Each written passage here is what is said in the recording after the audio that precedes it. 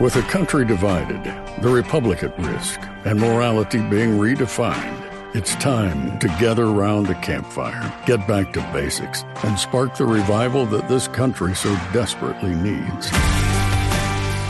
This is the American Campfire Revival with Kirk Cameron. We've been talking about liberty and unity and the difference between voluntary unity and forced conformity and how they're opposite. One is the idea that we willingly come together of our own free choice to gather around the life-giving principles of God's Word, just like we're doing right now here at this campfire.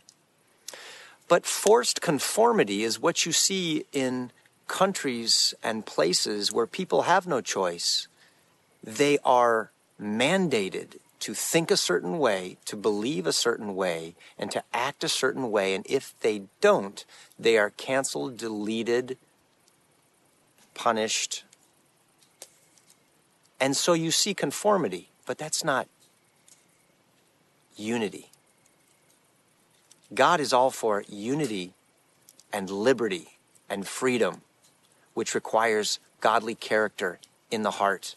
And that's what we're all about. And I want to give you an inspiring story tonight about a man and a woman who devoted their lives, made a sacred covenant with God, and ended up changing the world in ways that you and I have benefited from, but probably don't even know them. You may not have ever even heard of this couple. But when God sets people free, He changes them into world changers. And people in covenant with God are the most powerful force to change the world on the planet. Not governments, not armies, not money, but individuals set free by the power of God to then change the world around them. So I want to tell you a story about a man. His name is Jonathan Edwards, and some of you are familiar with Jonathan Edwards. He's pretty famous in some circles in the family of faith. He's right up there. I think if there ever was a revised version of Hebrews chapter 11 in the Bible, you could add a few more names to that faith hall of fame. You've got all kinds of people in there who are known for their faith. Well, Jonathan Edwards may be in the revised edition when we get to heaven. Jonathan married a beautiful girl named Sarah, and he was known as one of the greatest intellects, one of the most brilliant minds ever produced on American soil. Jonathan Edwards was the president of a very famous and prestigious university. Jonathan Edwards was a theologian. He was a devoted father. He was a committed husband. And God used him to change the world. I want to tell you quickly a little bit more about him. Jonathan and his wife Sarah, they were married back in 1727. This is before 1776. This was way, way, way, way back. And he was the son of a minister. He was one of 11 children. He had 10 sisters. He was the only boy. And then he and Sarah had 11 kids of their own. I had 6. I thought we were pretty prolific, but not compared to Jonathan and Sarah. They had 11 kids. And they ended up, through their kids and their grandkids, populating America with the most amazing children and grandchildren and descendants. And they are absolutely convinced that that is because they devoted themselves to God. One couple in covenant with God can change the world. And that's inspiration for you and me. Listen to this. Jonathan Edwards would wake up every morning, and he had a personal commitment to get up before the sun. Jesus used to do that, rise before the sun rose, and he would pray. And he committed to reading the Bible and reading the Bible to his kids. And then he would devote at least 1 hour a day to undistracted time with his children to answer their questions, to help them get where they wanted to go, and to help them with wisdom that would help them avoid where they didn't want to go. And as a result of that, look at the children and grandchildren that God ended up producing to honor their commitment. 200 years after their marriage, a study was made of 1,400 of their descendants. 1,400 of their descendants. And by 1900, this single marriage, this single couple had produced 13 13 college presidents, 65 professors, 100 lawyers, and the dean of an outstanding law school. Their kids and grandkids and descendants. Also, 30 judges, 56 physicians, and the dean of a medical school. 80 holders of public office, sheriffs, mayors, 3 United States senators. Boy, we could use that in Georgia right now. 3 mayors of large American cities, 3 state governors. These were godly governors. Wow, we could use one of those out here in California. 1 controller of the United States Treasury and 1 vice president of the United States came from the line of Jonathan and Sarah Edwards because they had made a promise to God together to live for God and to raise their children to serve God and to serve others. And look what God did with their marriage and their family. Members of their family had written 135 books and edited 18 journals and periodicals, magazines. They had entered into the ministry as pastors, ministers in droves, with nearly 100 of them becoming missionaries overseas, launching out from North America to other continents and nations to spread the gospel. All from one man and one woman who got in covenant with God.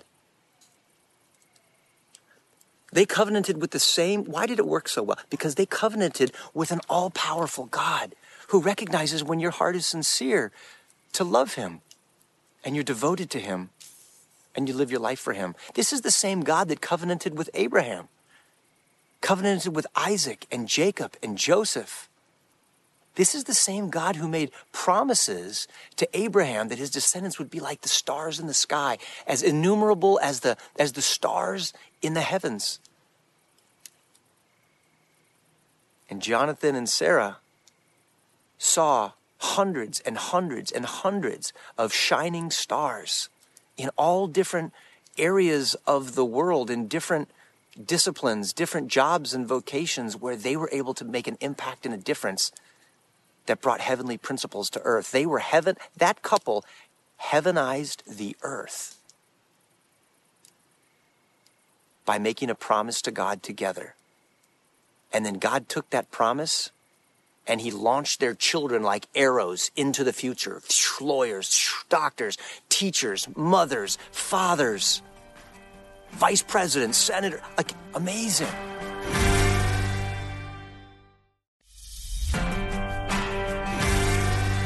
And I know more people than that. I know people in my own life. Do you? Do you know couples, or maybe just a man, maybe just a woman who's covenanted himself with God, who has made a difference and changed your world? I do. I can think of Johnny Erickson Tada and her husband Ken. Changed my world. Covenanted with God. Living for him, no matter the cost. I think of Ted and Margie Tripp. Changed my world with my wife and how we parent our children. Wrote an amazing book, Shepherding a Child's Heart. Wouldn't have the family we have without them. Thousands are saying the same thing. My pastor Rex Holt and his wife Sherry covenanted with God.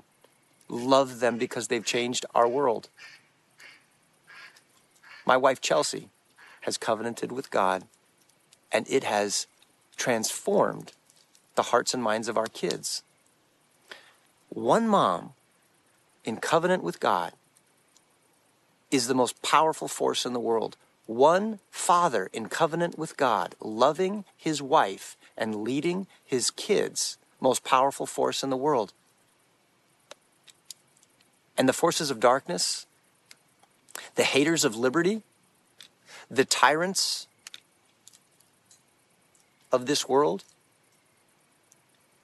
are terrified of a mom or a dad in covenant with God, who are living on fire to honor him, who have spines of steel, fearless, only wanting to serve him and love their neighbor with all their heart, no matter the cost to them.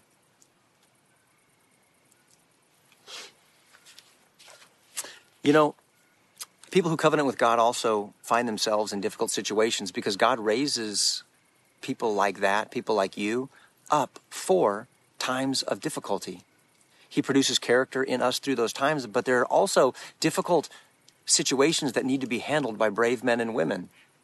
And we often take our liberty for granted, and we don't understand that liberty must be fought for. Freedom is not free. Think about this. I'm reading this out of the American Covenant. Think of the things that we take for granted here in America. The right to make what we wish of our life, to choose a profession, to live and work where we wish. You want to live in California? Great. You want to go to Idaho? You want to go to Tennessee or Florida, Texas? Great. You can move there. You can do that. You can't do that in other countries. Many countries you can't do that. You can't just move around. Work where you want. You can pursue happiness in your own way and enjoy the fruits of your labors. In a lot of countries, you don't enjoy the fruits of your labors. The government enjoys the fruits of all of your hard work, and then they give you the crumbs. Here in America, you can enjoy the fruits of your labors. You work hard, more fruit, and you can enjoy those. To own your own homes and to put money into savings accounts or investments in businesses that provide goods or services of benefits to everyone. Just the fact that you and I can have a savings account. A lot of countries where you can't do that. You can't invest in other businesses that provide goods and services to everyone. No, that's all restricted. That's all. That's forbidden. Not here. America is flourishing with liberty. It still is.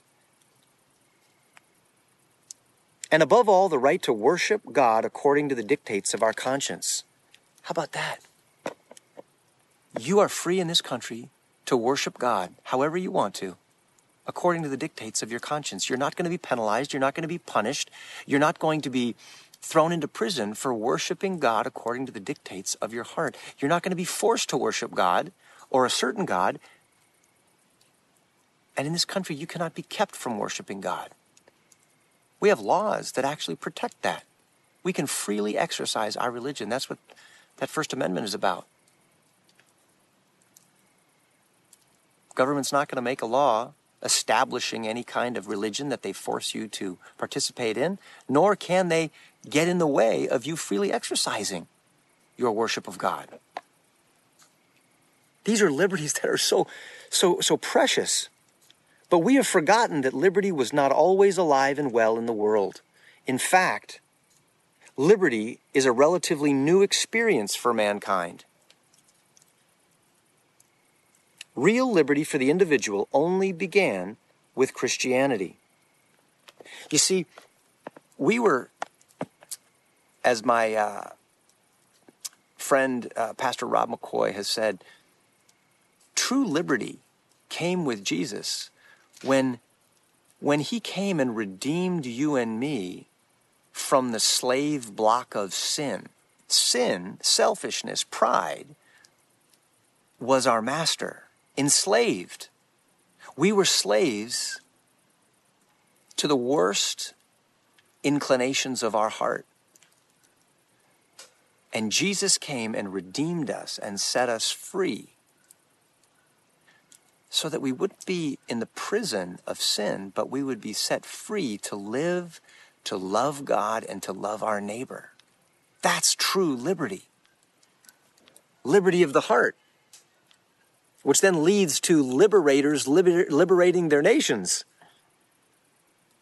And it was the full flowering of Christian principles in America that made liberty flourish to an unprecedented degree for everyone, whether you were a Christian or not.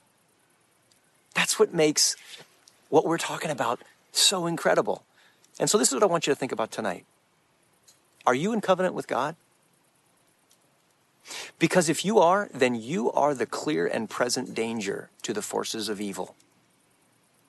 those who would look to extinguish liberty, those who want to trample out your ability to worship God and provide for your family and destroy the ability for you to enjoy the fruits of your labor, their greatest fear is that you get down on your knees with your children or your spouse or even just all by yourself and you say, "Oh God, I want to live for you.